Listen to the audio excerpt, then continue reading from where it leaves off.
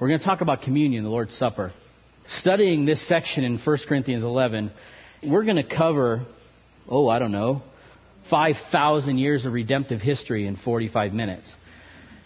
There's going to be a lot of stuff this morning.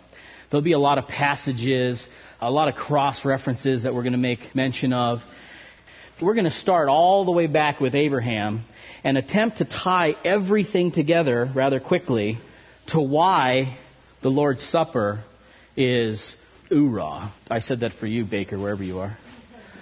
So we're going to cover a lot of material there. Let's ask the Lord to bless His Word this morning. God, we're all here, and we've come with different weeks. We've come with different excitements and different pains.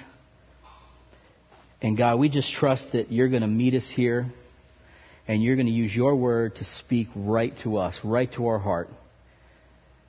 God, as one of my brothers prayed this morning, we just pray, Lord, that this just doesn't go into our ears and run away, but God, it changes who we are when we really embrace who You are. Would You do that for us this morning? In Jesus' name, amen. Have you ever had a week? I heard stories this week that they make your heart sad. And there are times when you just think, has God fully lost control? Is He watching the Super Bowl and just got all into the commercials and totally forgot me? And some of these stories, they rip you up. Because I think back at the beginning when some of the ancient religions would say that the gods of chaos were always held at bay at the ocean, and the gods of order would keep them there. And every now and then, one of these little wigglies would get his way on land and mess your life up and mess up your fields or mess up your day at work or something like that. And sometimes when I see the world, I say, dang, it's broken. You know, you spend so much energy trying to just get by and keep up. And sometimes you wonder, did God just forget me? Did He just forget all about my pains, my struggles? And as I was thinking through that this week, I was just reading at Psalm 103, and I'm going to read a piece of this. And later you can read the whole thing yourself because it really does speak to you. I'm going to read this out of NIV just because it flows a little better. And I'm going to read verses 11 through 18. For as high as the heavens are above the earth, so great is His love for those who fear Him. Did God forget you? As far as the east is from the west, so far has He removed our transgressions from us. As a father has compassion on his children, so the Lord has compassion on those who fear Him. For He knows how we were formed. He remembers that we're dust. As for man, his days are like grass. He flourishes like a flower, and then in a field, the wind blows over it, and it's gone. And in its place, it's remembered no more. But from everlasting to everlasting, the Lord's love is in those who fear Him, and His righteousness with their children's children, for those who keep His covenant and remember to obey His precepts. That was just comforting to me when I think of this. And I told you we're going to talk about communion, the Lord's Supper. When we see an account of the Lord's Supper, He says, do this in remembrance of me. And that's the title of this message this morning, in remembrance of me. So often we kind of get this coin a little flipped over and we say, wow, it seems like God's forgotten me. And so the other question that we should ask is, does God think that we're going to forget Him? Just think about that for a minute. Because those of us who, if you've read through the Old Testament, you just see instance after instance after instance of the time when God would call a people and then they'd flourish and they're blessed and they're happy and they get a new cell phone and get a new job and they just totally forget where their blessing came from. And so God says, I want to call them back to myself. And He does things to help them remember. And you see this cycle all the way through human history. So has God forgotten us? We'll have to think about that one. Probably not real hard. But have we forgotten God? Does God think that we could forget Him? And part of communion says God knows that we're going to forget Him. And so He's put these markers in our life. He's put these events in our life all the way through human history to say, don't forget me. We're going to look at a number of these markers first.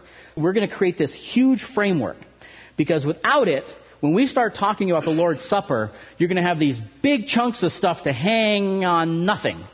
Because the Lord's Supper, without the framework of the Old Testament, has very little meaning. And so what we're going to do is we're going to step through some of the covenants. We're going to step through some of these things that God has put up for us, this framework, so that when we talk about the Lord's Supper, we go, oh, I see what Jesus was doing. I see that God had this plan all the way through history. So that when He gets to the highlights, when He gets these pinnacle moments, we go, well, yeah, we're ready for it. We're ready to receive these huge truths. So what are some of the ways that God uses to help us remember Him? Now, I'm going to go through 3. There's probably 300, but that would take more than 40 minutes. So we're going to start with the covenants. These covenants kind of mark the framework, if you will, of redemptive history in mankind. The Abrahamic covenant, the Palestinian covenant, and these are big words, and all the verses are there so we can look at them. The Palestinian covenant it's just a rewording of the Mosaic covenant. So God told Moses what to tell the people. Moses went and told the people. Well, the Palestinian covenant is just kind of a restating of that right before they go into the land. We're going to talk about the Davidic covenant and then the new covenant. And we're going to need all of these to see God's plan. So first off, the Abrahamic covenant. What is it? Way back in Genesis chapter 12, we have God coming to Abraham and saying, Abraham, here's what I want you to do. I want you to pick up all your stuff, and I want you to move to this land. And I'm going to bless you. In fact, I'm going to bless you and all nations because of you and your obedience. And here's a sign. I want you to circumcise all your men. And on the 8th day that these babies are born, and I want them all circumcised. So there's this covenant between you and me, and I'm going to bless all nations because of you. And Abraham said, cool, okay. And he gets his stuff, and he goes. And then a little while longer, these guys end up in Egypt, right? And then Moses delivers them. Covenant number 2 that we're going to talk about. First off, in the Abrahamic covenant, there are 3 parts. Right? He says, I'm going to give you a land, the promised land. There's going to be a seed from you that I'm going to establish forever and ever. And lastly, everyone is going to be blessed because of you. Okay? This started in Genesis. We are 6,000 years or so removed from this moment, and God started this redemptive plan. Okay? Way back when. Now, just a note for those of us who don't know this, since we do have the Da Vinci Code and half the people on earth now think that the Bible was written somewhere around 400 AD. Not true. When Jesus was walking around at 0 AD, he had the exact same Old Testament that we have now. Okay? It's very important to remember that. No changes other than, ours is English and broken up into chapters. But it's no different. The words were canonized. They were set when Jesus was here. So when we say something happened in Genesis and it's working its way through, somebody didn't sit down and go, I got a plan. Let's make this sound like a really good novel.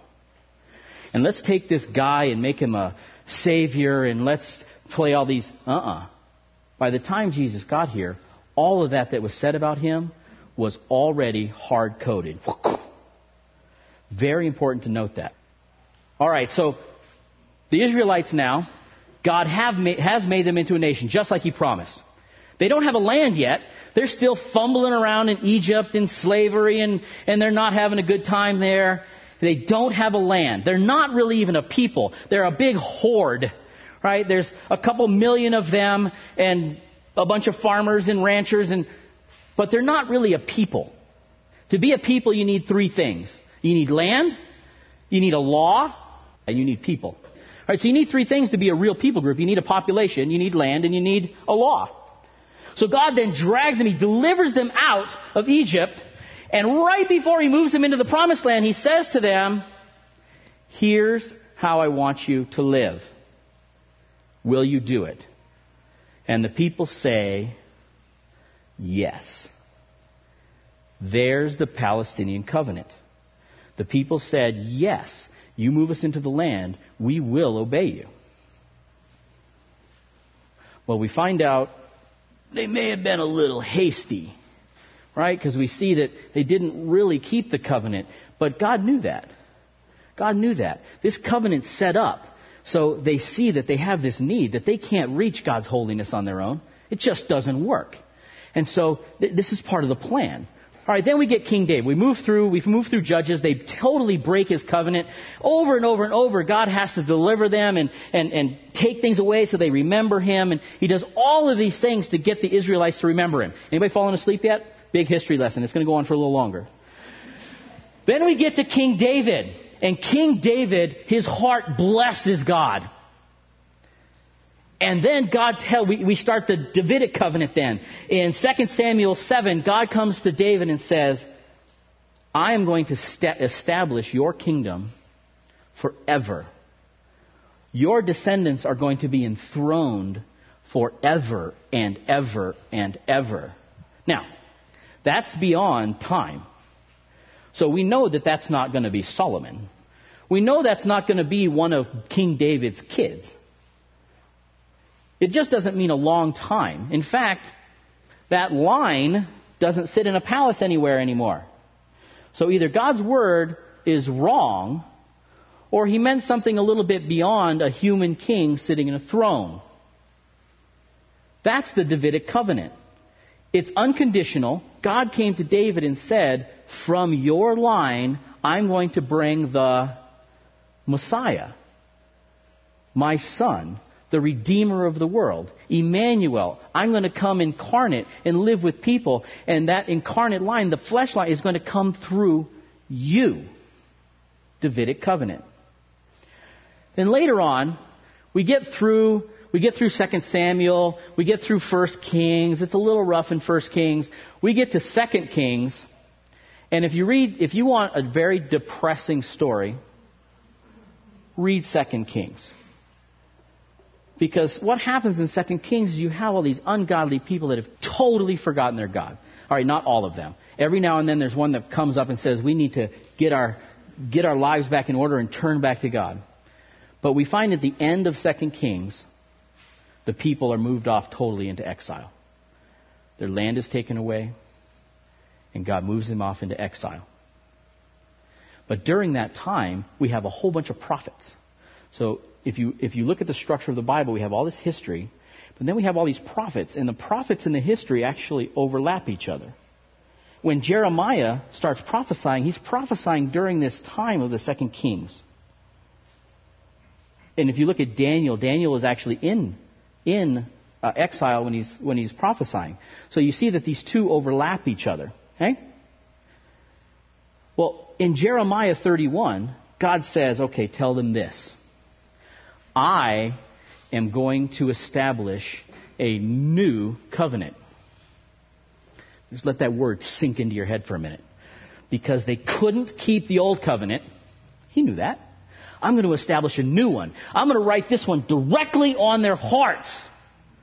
No longer are they going to have to sit and listen, and I'm going to speak to these people directly. I'm going to give them the Holy Spirit. I'm going to make a new covenant with them. I'm going to be their God, and they're going to be my people. Jeremiah 31.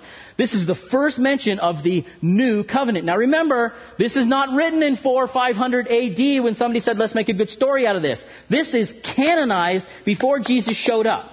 Okay? Very important to remember that. The new covenant. So now we have this covenant structure. God has put meticulously, methodically into place this structure to redeem mankind. And in the end, no one can go, oh, we had this great idea. We established a king and we did these things so that man would, Man failed. Man failed to remember God. But God didn't fail to remember man. He had this incredible framework just set up, waiting for us to fall into it. And one of the reasons I just love how this all flows together is when you sit back and look at all the things God has done for me. He has orchestrated 6,000 years of history so that one day I could go, oh, really? Jesus died to redeem, to give me that forgiveness so that I can have hope? You're kidding. And then I can just go back and look and see all this validation of what God has done. And I get excited. I get excited to see what God's done. What's another way? I have to throw this one in here because this is very important. When we look at what God has done to help people remember, suffering is a very important piece.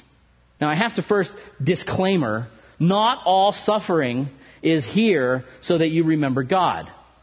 We live in a fallen world. You read Ecclesiastes, and though Ecclesiastes kind of leads toward vanity, the one thing I see in Ecclesiastes when I read it is the world's broke. It doesn't matter how you look at it, you need a Savior. There is no way to get out of this world unbroken. Right? It's just not working. So not all suffering is here so that you remember God. You can be remembering God fine and still be going through suffering. But we see time after time after time in the Old Testament where in Amos 4, this is one of my favorite passages because it rubs me a little, but at the same time I get to see the heart of God here. In Amos it says, I gave you empty bellies. I took rain away from your field so you could barely even live, just barely enough food, and you didn't even have enough water to drink. Some towns would have something to drink and you wouldn't. You'd go to that town and they wouldn't have enough for you, so they'd turn you away. And your life was awful. That's what he says. And I did it.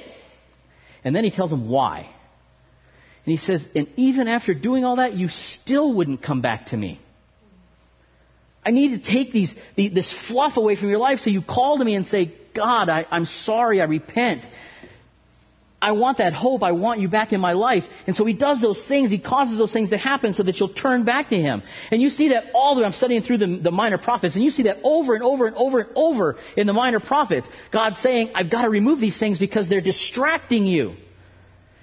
You've left me. So I'm going to take those away so you come back and then I can bless you and you'll be ready to be blessed. Right? Because when you have all that stuff, you're putting all your hope in that stuff. And if I were to bless you more, you wouldn't even really enjoy it. You would enjoy it in some fleshly level. We see this in the newspapers lately about some celebrities, right? That everything that we think would bring us happiness, they already have. They've got fame, power, money. They don't have to do anything but play and spend their money. That is the definition of happiness. But yet they can only enjoy it at a fleshly kind of level. You can only enjoy that humanly. And so God says, wait, I want you to be able to enjoy that at a much higher level, like the way I created you to enjoy it. And you're not ready for that. And so he can pull those things away and you come to grips with who God is, just like, and then give it back to you. And when he gives it back to you, you're now ready to just be so blessed beyond what you could have been before. And so God uses that suffering to help us remember him. So you see that in Judges, and we're not going to go into that, and you see it in Amos that I just spoke about. All right, and then another one. Last one, because this one is really going to put all the framework together. The events. If you look in the book of Leviticus, if you really need something to read because, let's see, why would you read Leviticus? Well, you're going to find out that without it, there's a lot of things you just won't get. But as you start reading Leviticus, it kind of reads like a tech manual. I mean, that's really what it is, right? God is meticulous. When you read Leviticus, the one characteristic that you get from God is he is exacting. God is a God of order, and He is exacting. Here are some things that He put out there for the Israelites so that they would remember Him. Offerings. There are a number of offerings listed there. The sacrifices, burnt offerings. Now, when I say God is meticulous, if you read through Leviticus, here's some of the things you get. For the sin offering, you must have a lamb or a goat. It's got to be 1 year old. It's got to look like this. It can't have blemish. Oh, and when you sacrifice it, you got to sacrifice it on the left side of the altar. Why? I mean, it's really that exact all the way through. And oh, and by the way, this person has to be doing it. And when they do it, they have to wash this way, wear these clothes, walk in this way, not say anything to anybody till they get there. And it's very methodical about how God wants this to happen. And you have to ask yourself, if you read that, why? Why is it so important that I skip in on 1 foot to do a burnt offering? And God says, you don't really need to question that. Because you're not smart enough to know the answer. You can't handle the truth. You don't have the capacity to understand what I'm going to do 4,000 years from now. Because if I told you that, you wouldn't believe me anyway. And then you'd stroll in and say, it doesn't really matter. Oh, and by the way, when you do it and it doesn't really matter, you're not going to come back out.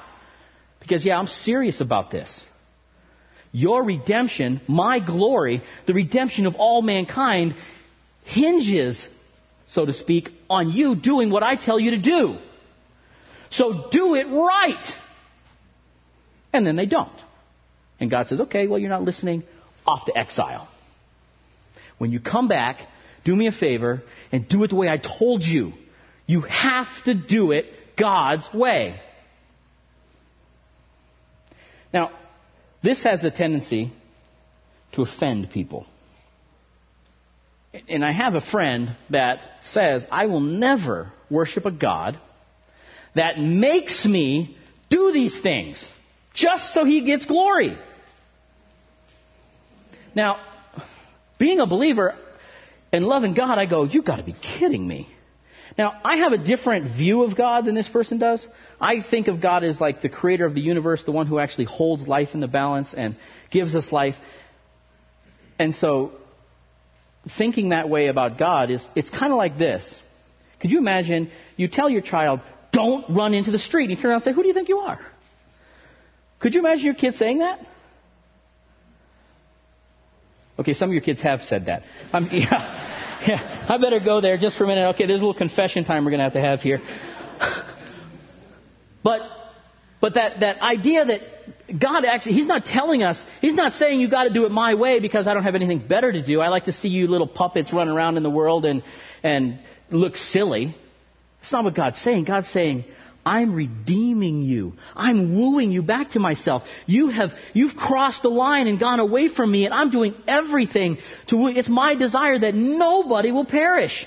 I'm wooing you back, and if you don't do it my way, you're going to miss it. There is only one name by which you're saved. One way. I am the way, the truth, and the life. No one goes to the Father except through Christ. There's one way, and you have to be exacting, and if you're not, you're all going to miss it.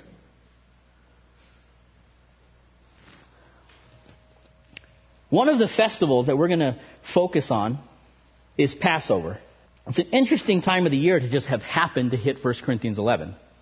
But as we go through here, we're going to spend some time working through Passover and how that one festival gets fulfilled in the Lord's Supper.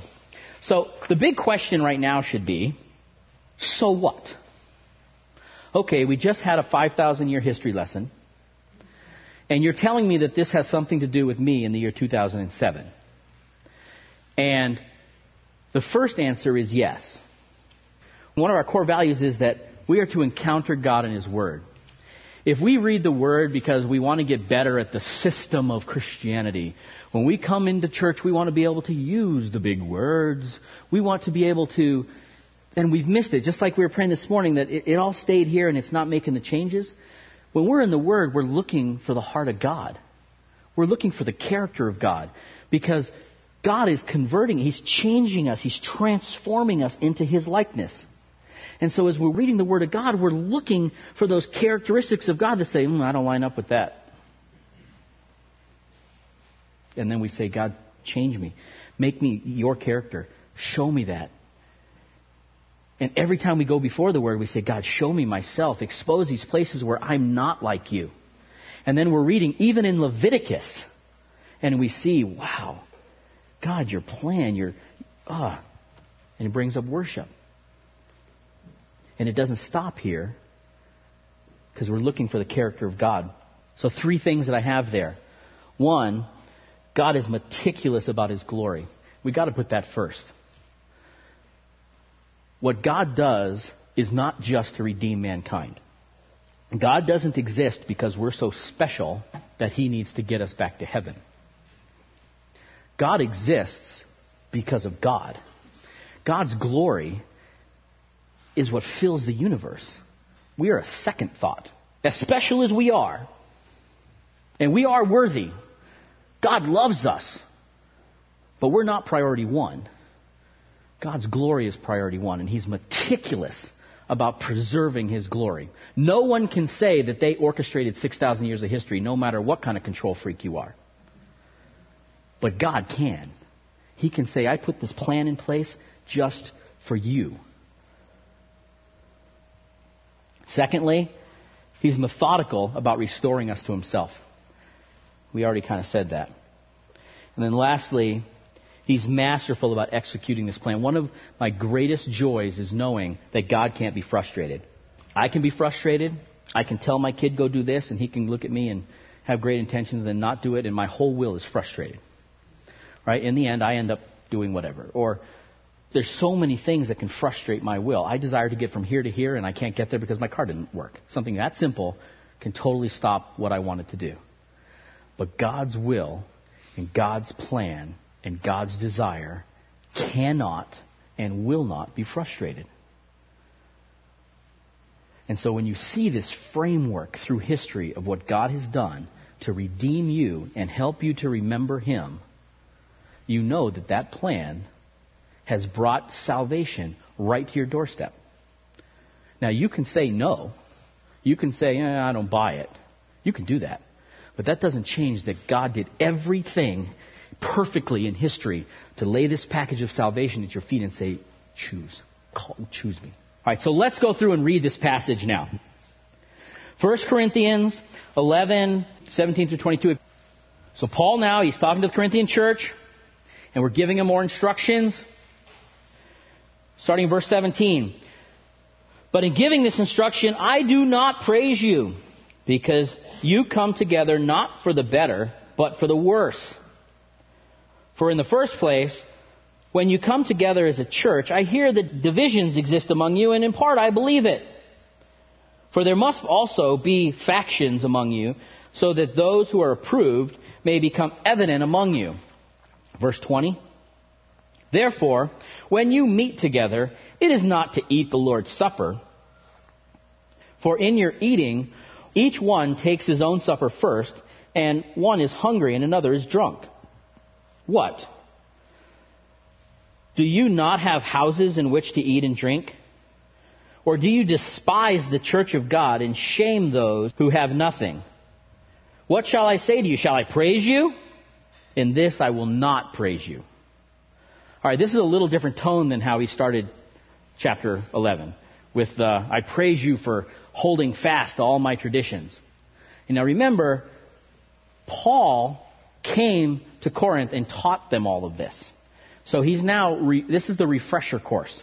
Okay? Just a couple of things to point out that he mentioned in this one section before we actually get to the Lord's Supper part. He started off in 17.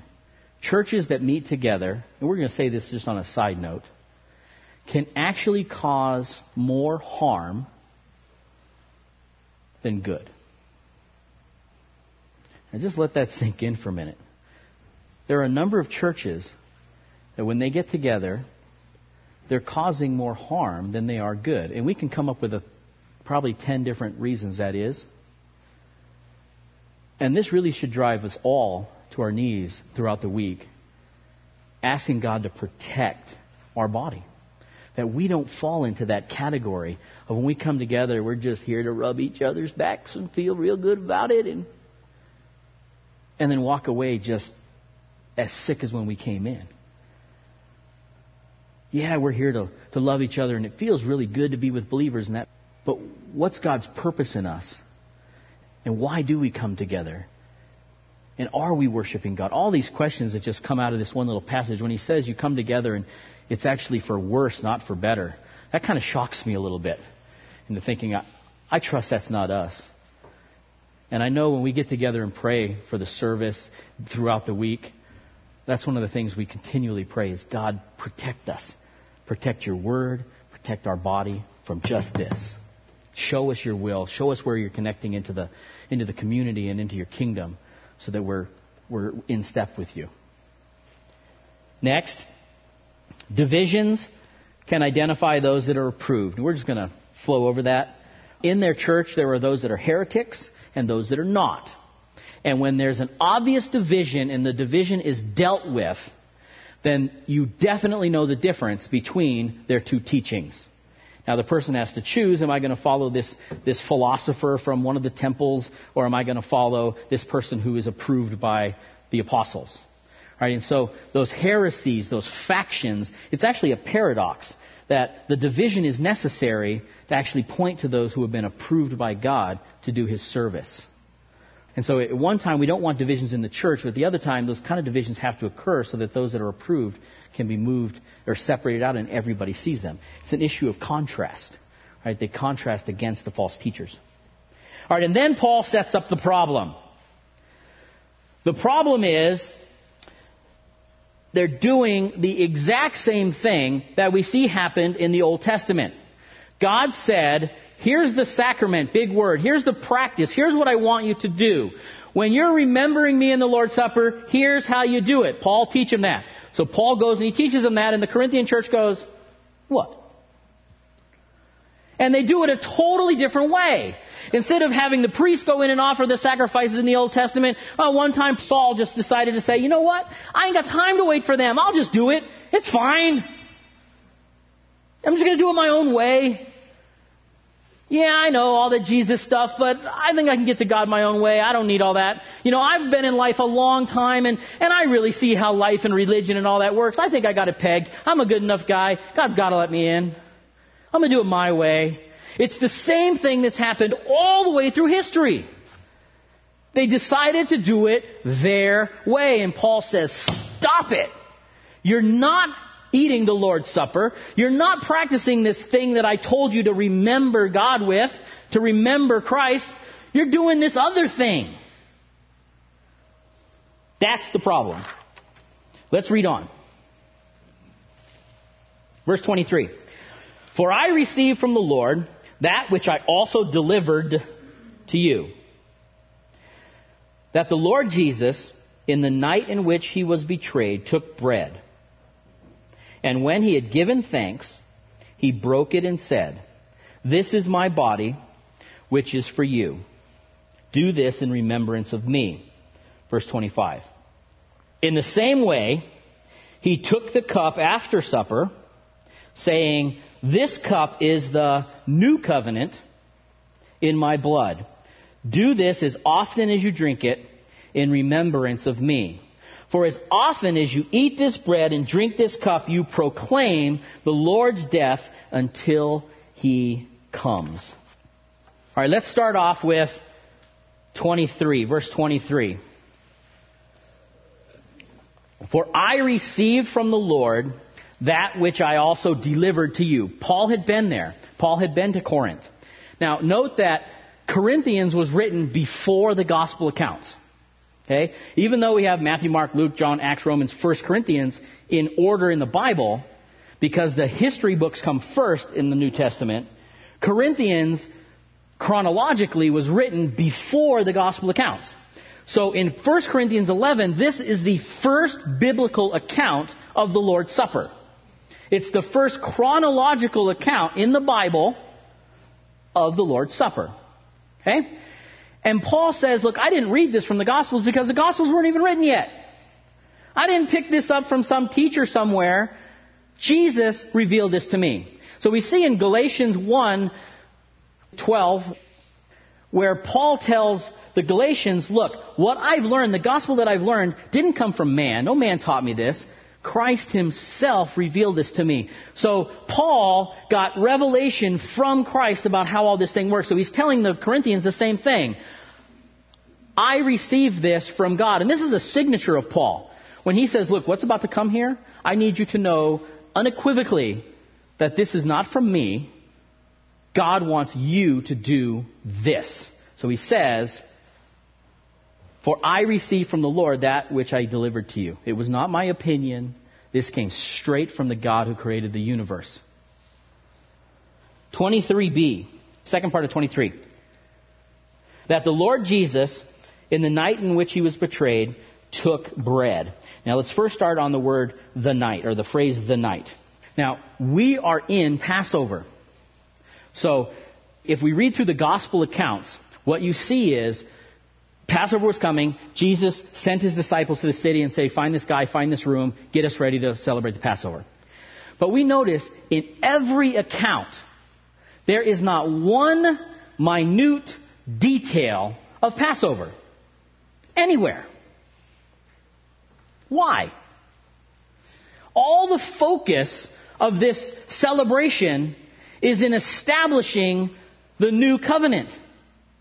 We have closed up Passover in a tight little ball because it's fulfilled. Christ is the Passover. Why did they have to do it so exactly? Because God was preparing their hearts for real deliverance. You were delivered. We celebrate Passover because you were physically delivered from Egypt, physically delivered from the soldiers. But I want you to remember this event throughout the next 3,000 years or whatever it is, because one day there's going to be spiritual deliverance, a fullness of deliverance. You get to go to the promised land physically and have rest. But I'm going to show you the real Sabbath. I'm going to show you the real rest, because it's going to be fulfilled in this Jesus guy, this God incarnate. He's going to complete the Sabbath. He's going to complete the Passover. And you're going to have the fullness of all these. So when I tell you to take heed on the Sabbath, and when I tell you to do the Passover just like I tell you to do it, it's because I want your minds and your hearts ready so when Jesus comes on the scene, you see it. And that gets me all kind of excited, because when I get to look back, I see how all the pieces get to fit together. And I see that God meticulously put this structure in place so that I'm ready to see Christ. But yet so many people miss it. All right, math people, geeks, enjoy this part. The night happens to be exactly to the day, the night prophesied in Daniel 9. Whoa. Daniel 9 verse 25 goes through and says, it's going to be this long until the chosen one is cut off.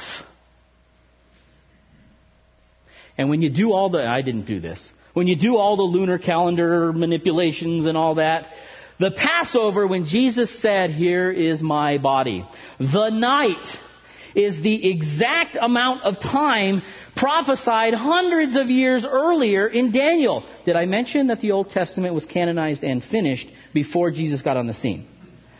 Very important. If you take the view that some monk somewhere in 400 AD sat down and wrote this really cool story about the salvation of man, you totally miss this. God is meticulous about bringing you back to Himself. You want exacting? You want perfect execution? Try prophesying something 690 years earlier, 490 years, 430, whatever that turns out to be, years earlier, and have it happen on the exact day. How many times do they want to kill Jesus before He actually got to this moment? Over and over and over. Could they? No. Why? Because Jesus controlled His own destiny. Because He said, I got to make this exact. I'm going to go when the will of the Father says it's time to go. Because I don't want there to be even a slight miss. It's going to be exacting. On the night, the exact day. Now here's an interesting contrasting point. the night that Jesus establishes the new covenant has got to be the worst day the man ever had. He knows what's about to come. Yeah, there's going to be a lot of physical pain. But he also knows that when he takes on the sin of the world, there's going to be a separation. There's going to be this thing that happens where him and God are going to, there's going to be this pain. And he knows it's coming. We see that slightly after this, he goes up and prays, and he's praying just intensely in tears and blood. And this is a bad day. And on the worst day, the worst night of his life, he establishes this new covenant for us. He fulfills redemption and tells us, here it is. He took bread. Verse 24. And after he had given thanks, and when he had given thanks. Now, those of you who have been in churches, you've probably heard the word Eucharist. Right? We hear this said all the time. The word Eucharist simply means given thanks. That's it. And so, oftentimes you hear that we do the Eucharist for communion. It comes from this right here. After he had given thanks, that word means Eucharist. Okay? That's trivia for you when you're playing Bible trivia. The body, my body, is a tiny little phrase with a huge amount of controversy. And we're just not going to go here. We don't have enough time to spend through all this. And so I leave this up for your study. But a couple of things to note. What does it mean to be my body? Does he mean, that big word transubstantiation simply means that Jesus actually becomes the bread. His body is inside the bread. Literally, when you eat it, it changes into Jesus in your mouth. Okay? Then consubstantiation means Jesus holds hand with the bread and jumps in your mouth. But both of these mean Jesus is present in the bread physically. Now, where do you get this from? In John 6, Jesus tells the people this. He feeds them all. They come back hungry. And he says, listen, unless you eat my body and drink my flesh, you have no part of me. That's what he told them. And so then we remove a little bit and we go, oh, so we actually have to eat his body and drink his blood. And therefore, how are we going to pull that off? Oh, communion. That's how we'll do it.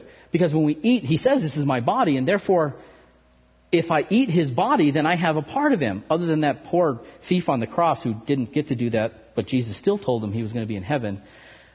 Not sure exactly how that worked out, but that's how these things tie together, is that in order to have salvation, you actually have to partake of the physical body of Christ. That's where this comes from. But what we don't do is read the context of that. Because not 4 sentences later, Jesus says, hello, this is spiritual. This isn't fleshly. It's not physical. I'm talking spiritual things here. So he finishes off in John 6 to tell us that he's not talking about physical things. So stop with the whole putting them all together. But this is a serious teaching, though, that you'll probably hear. And that's how the two tie together. But Jesus was speaking spiritually, not physically. And so when he says, do this in remembrance of me, he's meaning just that. Remember me. Okay? So that's the part about the body. And I would, if that interests you, or you've had some other teaching, you can come talk to me or study that on your own a little. And then lastly, this body is for you. And again, this, I think it's up there. These have got to be 2 of the best words in Scripture for us believers. We've just walked through 5,000 years of history, this huge plan that's been established by God and meticulously carried out. And he says, New Covenant believers, or those of you who don't believe yet, I've done all of this for you. And if you're the only person left, I do it for you. Because I'm calling you back. I want you to be part of me. I'm doing this for you. Verse 25. Here's where you have to know about Passover. In the same way, he took the cup also after supper. Now, those of you who are masters of Passover, you're going to understand what that means. During the Passover, there's a very specific way things happen. There are 4 cups. The first 2 cups happen, and then there's dinner. It's the bread and the sacrificial lamb gets eaten. And then there's the 3rd cup. Well, when Paul says that after supper he took the cup, it means he's drinking from the 3rd cup. Now, just like everything else, there's meaning to this 3rd cup. The 3rd cup, when we talk about Passover, is the cup of redemption. It's when you fill the 3rd cup and the kids run to the front door and open the door. And they open the door so if Elijah comes, Elijah can get in. And you say, who? So what? What's Elijah got to do with redemption? Well, we go back to the Old Testament and we see that Elijah is the one who's going to usher in the Messiah. And so when they come to Jesus and say, but somebody says Elijah was supposed to come, and Jesus says, Elijah came. That's John the Baptist. He came ushering in the Messiah. Already been here. The door's wide open. Elijah came through. He ushered in the Messiah. And now we can drink from the 3rd cup. The redemption cup. So he doesn't just pick the 1st cup or the 2nd cup because we don't know anything about that. God meticulously put this thing in order so that when he takes that 3rd cup and everybody sees the 3rd cup and says, here's the new covenant in your blood. Redemption is fulfilled for you. They knew exactly what. I'm getting goosebumps. They knew exactly what he meant. The old covenant is fulfilled. My Messiah just showed up. And my redemption is complete. They knew exactly what that meant. And so when he says, do this in remembrance of me, he's not saying, just walk up and go, yep, Jesus died on the cross. That's not what he's saying. He's saying, search, remember this whole thing of what I have done for you. This plan, this whole redemptive process that I've put in place. God incarnate came to earth specifically to give you the forgiveness that you've always wanted, even if you don't even know it. When you get up in the morning and you're just like, this world is just broken. What do you mean, God? There's no God. How can a world be like this if they're... And you're frustrated. Your flesh is frustrated. Your spirit's frustrated. Everything is just frustrated because the world's busted. And God says, remember, you have forgotten me, and I've done all of these things to show you the hope that you can have. I have redeemed you, and it's complete. The new covenant. I'm about to run out of time. So the question here is, what was the old covenant? And I'll let you study that also. I think some things are there. One of the most fantastic passages is Hebrews chapter 9 that talks about this old covenant and the new covenant and how they all tie together. So I'll let you read that. And then also when he says this is the covenant in my blood, I got to jump back to Exodus 24 again just for a moment. Because after the people said, yes, Moses, we will do what you tell us to do. Everything God has told us what to do, we'll do it. And what did Moses do? He took a hyssop, he took a sacrificial blood, and he sprinkled it all over the people. As it says, without the shedding of blood, there is no forgiveness of sin. That covenant had to be sealed in blood. Why did God make it that way? Ask him when you get there. But that's how he did it, and he just tells you, do it my way. That's what God did. And so what Jesus is doing here is repeating exactly what happened in Exodus 11. Here's the new covenant, and I'm the mediator. It's my blood that's going to seal this new covenant. Your redemption is my responsibility. And it's done forever. You see in Hebrews 9 where it says he died once for all. Once for all. We don't have to keep sacrificing anymore. Every time we sin, we don't got to go nail Jesus back up on the cross. It's done. It's all finished. Your redemption has been bought. Now, we're going to jump right to the end here, the last slide. Why do we have to be so exact again? The Old Testament, make the sacrifice on the left side of the altar, standing on your right foot and wearing these clothes with this other thing. He was very specific about what you had to do in the Old Testament to get through these offerings and sacrifices. And now we have it again. We have this sacrament called the Lord's Supper, and he says, do it exactly as I've told you. Why? Because once again, we have a practice that has meaning in the future. And God doesn't want us to miss this either. He's preparing us for the time when the fullness of the Lord's Supper is going to come about. If you read this in the gospel accounts, you hear Jesus saying, I'm not going to do this again until I do it in its fullness in the kingdom of God. And so he's leading us up saying, get ready. And when you do this, you're preparing your mind for when we do this in glory. So he's preparing the church and preparing the body to be his bride, where there's going to be this huge banquet, and the fullness of the Lord's Supper is going to be realized, because we're not going to realize it all here. Doesn't matter how good you are when you walk down that aisle to get your elements for communion, you have sin. Sorry. But you can't fully realize the fullness of communion, the fullness of the Lord's Supper, until you actually do it with him in glory. And he's preparing us for that. And so when we do it, next week we're going to talk about those who do it in an unworthy manner versus those who do it in a worthy manner. What does it mean to do communion, to do the Lord's Supper in a worthy manner? How do we prepare ourselves? What does it look like? That's next week. Let's pray. God, I just see your sovereignty everywhere here. And God, I would pray that we all walk out of here with just this sense that we can trust you so much. That in every aspect you've not forgotten us. God, you have so not forgotten us. You've just structured the universe so that you're going to call us back to yourself. You love us that much. God, would you integrate that, God, into each of our hearts that we can rely on you. And those of us who struggle with that faith and understanding all that, God, would you just help our unbelief?